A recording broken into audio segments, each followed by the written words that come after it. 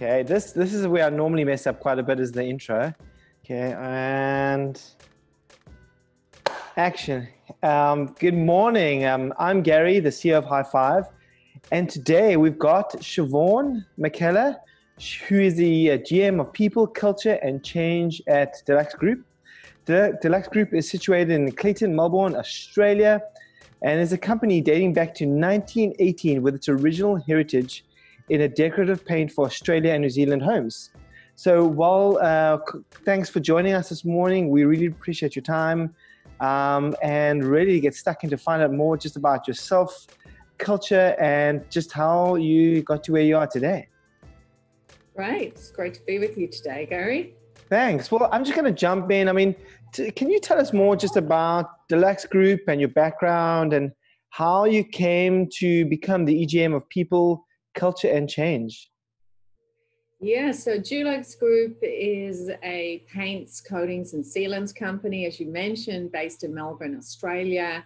And we've recently been acquired by Nippon Paint. So it's the fourth largest paint company in the world. And I was recruited as the EGM People, Culture and Change to essentially help the leaders to continue to build a culture that can grow and that can innovate and that can continue to be customer focused.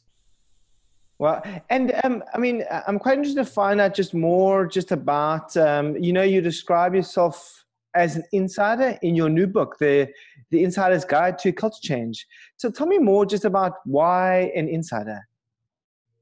Yeah, basically I've had a career in two halves, Gary. So the first half of my career was a decade that I spent as a management consultant, and I spent time at both PwC in London, and then I moved to Australia, and I also was part of Accenture for a number of years. So that decade as a management consultant was very satisfying in many ways. I flew in and out of many organizations, advising them about workplace change and culture in particular.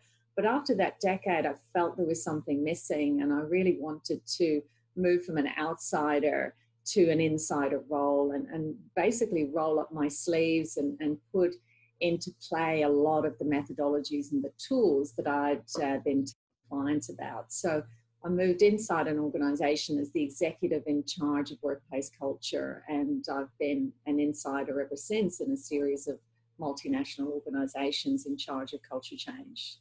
And how do you find the difference from being an insider to, I guess, an outsider? I think both are incredibly valuable roles because you get a different perspective in each role. So as an outsider, you're on the boundaries, you can see things that maybe people on the inside wouldn't see. But as an insider, I found that I started to really test what works and what doesn't work when it comes to culture change. And I started to see that some of the things that we thought were effective maybe on the inside that weren't working as well. So that also led me to write the book, The Insider's Guide to Culture Change, about how can you fast track and accelerate and create a culture that can deliver, grow, and adapt. Well, I mean, you mentioned that fast track and fast change and accelerate culture. We've come across that with quite a few clients and customers that are using High Five. And I think the biggest challenge they're facing is that you've got these large organizations, or almost like ships. They're trying to change and adjust their culture. Where you've got these young companies like startups, they can quickly adapt and change and innovate on their culture. What do you see as some of the well, I wouldn't say big, but some small quick wins or tips to help large organizations change and adapt their culture? Yeah, I think one of the ways to do that is through the remarkable power of role reframing. I talk about role reframing in the book, but essentially it's this concept that often in organizations we think we have to change people and their personality in order to bring about change, but actually you can reframe somebody's role and the change can come about much more quickly. So if you even think about a typical day in your life, you might wake up and you might greet your partner or your spouse in role of husband. Then if you've got children, you might step into the role of parent. Then when you go to work, you might take up multiple roles. It could be role of boss, role of peer, role of subordinate. Even in a meeting, you can take up multiple roles. You could be a role of motivator or critic or negotiator or strategist, etc. So with each of these roles, you change your behavior almost automatically, and you don't need a training course in order to shift your behavior. You just change according to the role. So if you can understand the mental maps that people hold about their role and change those mental maps, then you can get faster change with less noise.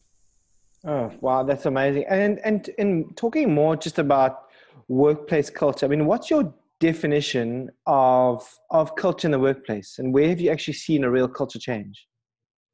Yeah, my definition is that culture is the patterns of relating, thinking and relating between the parts. So culture sits at the collective level.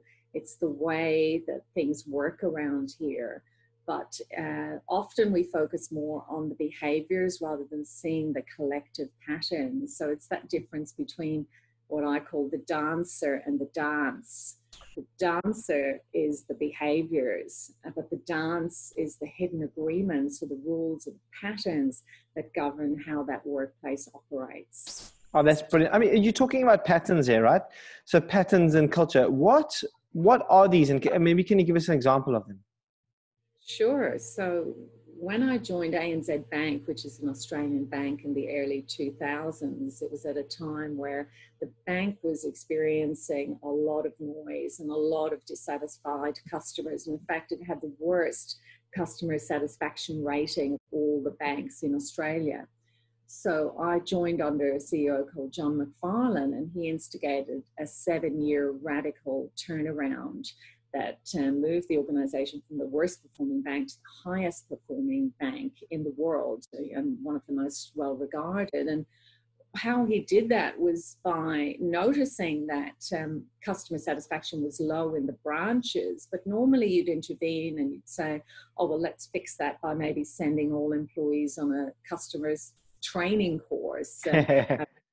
Customers, you sort of intervene at that level. But instead we took a step back and we said, what's the pattern between the parts? So what we noticed was that head office was in role of order giver, and the branches, the employees in branches, were in role of order taker. And the pattern of relating between them was we blame each other. You're at fault for the poor customer satisfaction. So there was this circular pattern of blame, or an agreement to blame each other. And meanwhile, customers were incredibly frustrated and they weren't getting the service. So we implemented a new operating model, reframed the role of head office to service provider and an enabler for the branches, reframed the role of the branches to be service providers to the customer.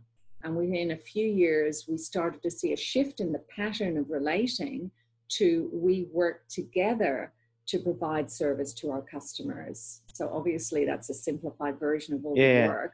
After 7 years, the ANZ became the #1 bank globally on the Dow Jones Sustainability Index. Oh, that's incredible. That's like a 7-year overnight success, But and you're right. I mean, things don't happen instantly, and it's good that they almost had like a pretty much a 7-year roadmap, because I think what we've seen a lot of companies that they almost knee-jerk react to trying to adjust culture, and that can't happen overnight, So, absolutely. And tell me, what have you learned through these processes? I think one of the key learnings for me is that culture change is leader-led. You can delegate your responsibility for leading culture change to someone else. And it goes to one of the, I joined, I was doing some work at an infrastructure company several years ago. And in my first week, I was meeting with the executive team, and they were telling me how the company needed to create a much more commercial culture because the projects that they were working on, a high percentage of them were sort of hemorrhaging profits, and basically they needed to become more commercial. So I was talking to the CFO about this for an hour, and he was explaining the need for change. And as I stood up to leave, he shook my hand and he said, "Good luck with changing the culture, Siobhan." And I realized in that moment that he thought it was my job alone in HR to fix the culture. And I actually Goodness. down and say, listen, what do you think your role is? What do you think the role of the executive team is? What do you think the role of HR is? What do you think the role of all the different parts of the organization is in relation to this culture change? And that was where we began with an exploration of role and basically reframing from being the role of HR to lead the culture change to being a co-creative leadership with the distinctive role that HR played as an enabler and the executive team played as the leadership group for the change. That's brilliant. I think that's a common thread we see with most companies. And I think a company that's got this right is, we had an interview with Claude Silver, who's the chief heart officer at Vayner Media, you know, and with Gary Vaynerchuk. I mean, he classifies himself as, he's the CEO, but he classifies himself as the head of culture, you know. And that's, I think, where a stance where the exec or the leadership team should definitely be responsible and take ownership of it. They can't just delegate and expect HR to lead culture. It's got to be a team thing, you know. So it's an incredible challenge, but it's a massive opportunity. So I totally agree. and I mean, why in your point of view, why do you think culture is just so important right now in companies? I think it's probably always been important, but we're starting to see the impact of not focusing on culture or delegating it to HR and change champions. And essentially for me, culture has been misdefined in many parts as being about employee engagement exclusively. And obviously employee engagement is incredibly important in terms of psychological safety and inclusion and team building and trust, but it isn't everything in terms of culture. Culture is actually, it impacts every aspect of your business, from how you design to how you manufacture to how you the supply chain. Every aspect of your business is impacted by culture. So we have to redefine culture and start to examine it in its commercial from a commercial lens, not just from an purely employee experience lens, which of course is also commercial, but there are other stakeholders involved in culture. So I think that's part of it. It's building the business case for culture and culture change. So somebody said, if you had to form a culture team in an organization, who do you think should be included and what steps would you take to get this going? So when we say culture team, I'd firstly be really clear about what is the role of the culture team, because culture change is leader-led. So the leadership team for culture is the executive team with the CEO as the head of that. If you want a team to do some of the work, for example, they might do some workshops or to help design some values, then you would put them in that role as enabling the leadership team to find out more about what's going on with the culture. But you keep the leadership clearly with the line, it's line-led. So the people involved in that team have to be smart and agile and be able to diagnose the patterns, essentially. I think that's one of the key things, is we often look at the behaviors, the dancers, but we don't see the dance. So we need to rewire our brains to see, like in the ANZ example, the solution didn't lie just in fixing the branches and the staff in the branches. The solution lay in the pattern of relating between head office and the branches. Seeing that pattern, intervening at the level of the pattern, allowed that organization to radically transform. Wow, that's incredible. I mean, we could go on for hours on this. I mean, something that comes to mind, and the common request we get is we've often seen the HR team see how important culture change is, but then they've got a challenge with the exec team not seeing the importance of this, right? Okay, and they're trying to motivate for the changing of the culture, and they're seeing why it's affecting the employees, but they can't get the exec to buy into this. How do you think they can convince or just showcase on why culture is so important for organizations right now? Yeah, I think often we start in the wrong place. Yeah. So we start in the place of what's wrong with the culture rather than starting in the place of what is the strategy and how do we enable that. So if you're, let's say you're in a division of the army and you want to keep your soldiers and civilians safe in war-torn regions, you have that as your objective. So then underneath that, you say, well, what type of culture do we need to enable that imperative? And you might say, well, we want a disciplined culture. So then the culture comes from strategy. It's an enabler of the strategy rather than sitting outside what employees feel, because that, again, isn't anchored in a business imperative. You're business, you would say, right, we want to wow our clients with amazing products and we want to grow the market by double-digit growth. So you say, right, in order to enable that and to wow the clients and to achieve that growth, we need an innovative culture. HR, can you help us? Because we don't know anything about culture. We need to build that. We need to build a business case, and then we need to know what the interventions are. So you start in a different place with a different set of questions. Okay. My experience. I see what you mean. So it's going to be heavily tied in with the strategy in the first place. You can't almost put a square peg in a round hole. So yeah, you can't just look at it through the lens of the employee. We have multiple stakeholders, and if you start there, it can be seen as the HR soft, fluffy stuff rather than HR framing its role not as the employee advocate, but HR framing its role as the enabler of business outcomes and the culture that's required to achieve the business outcomes. Oh, that's brilliant, Siobhan. Well, thanks a lot for your time. I mean, this is amazing. Just to end off, can you maybe just answer just a few final questions? I mean, how do you spend your day on average? I spend less time running HR, I would say, because I've got great people running HR, and more of my time in my change role, helping the organization to grow and to change more quickly and to become more agile. Okay, brilliant. And what's your favorite recent reading material? Probably, I really enjoy Harvard Business Review. I've also been enjoying LinkedIn. I think there's some great content up there, and those are some of my go-to places for great content. Okay, brilliant. And then, your favorite productivity tool or software that you use every day? I probably rely very much on my calendar. It's just block out time, and that governs it. But I don't. I actually block time for thinking and being creative, and I allow that time for thinking about strategy, for thinking about change interventions, and for being creative around that, because otherwise everybody else owns my time rather than me thinking about it strategically.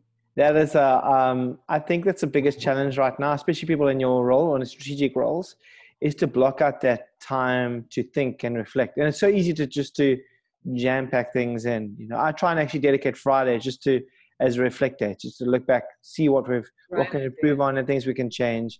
But it's so easy to just jam pack things in and feel like you're productive, but actually you realize how important it is to actually just think and work smarter, We're paid for. Brilliant. Well, Siobhan, thanks so much for your time. We really looking forward to getting and reading and finding more in your book. And we'll just do a few links in the podcast for the listeners to find out more about how they can order it online and read it in their own time. Thank you. And finally, just how can people reach out to you and find out more about you? Anybody can connect with me on LinkedIn. I post on LinkedIn, so that's probably the best way to find me, Siobhan McHale on LinkedIn. Okay, brilliant. Well, thanks again for your time. We really appreciate it. And hopefully have another episode soon in your next book. Cheers. Thanks very much. High five. See ya. Bye. Cool.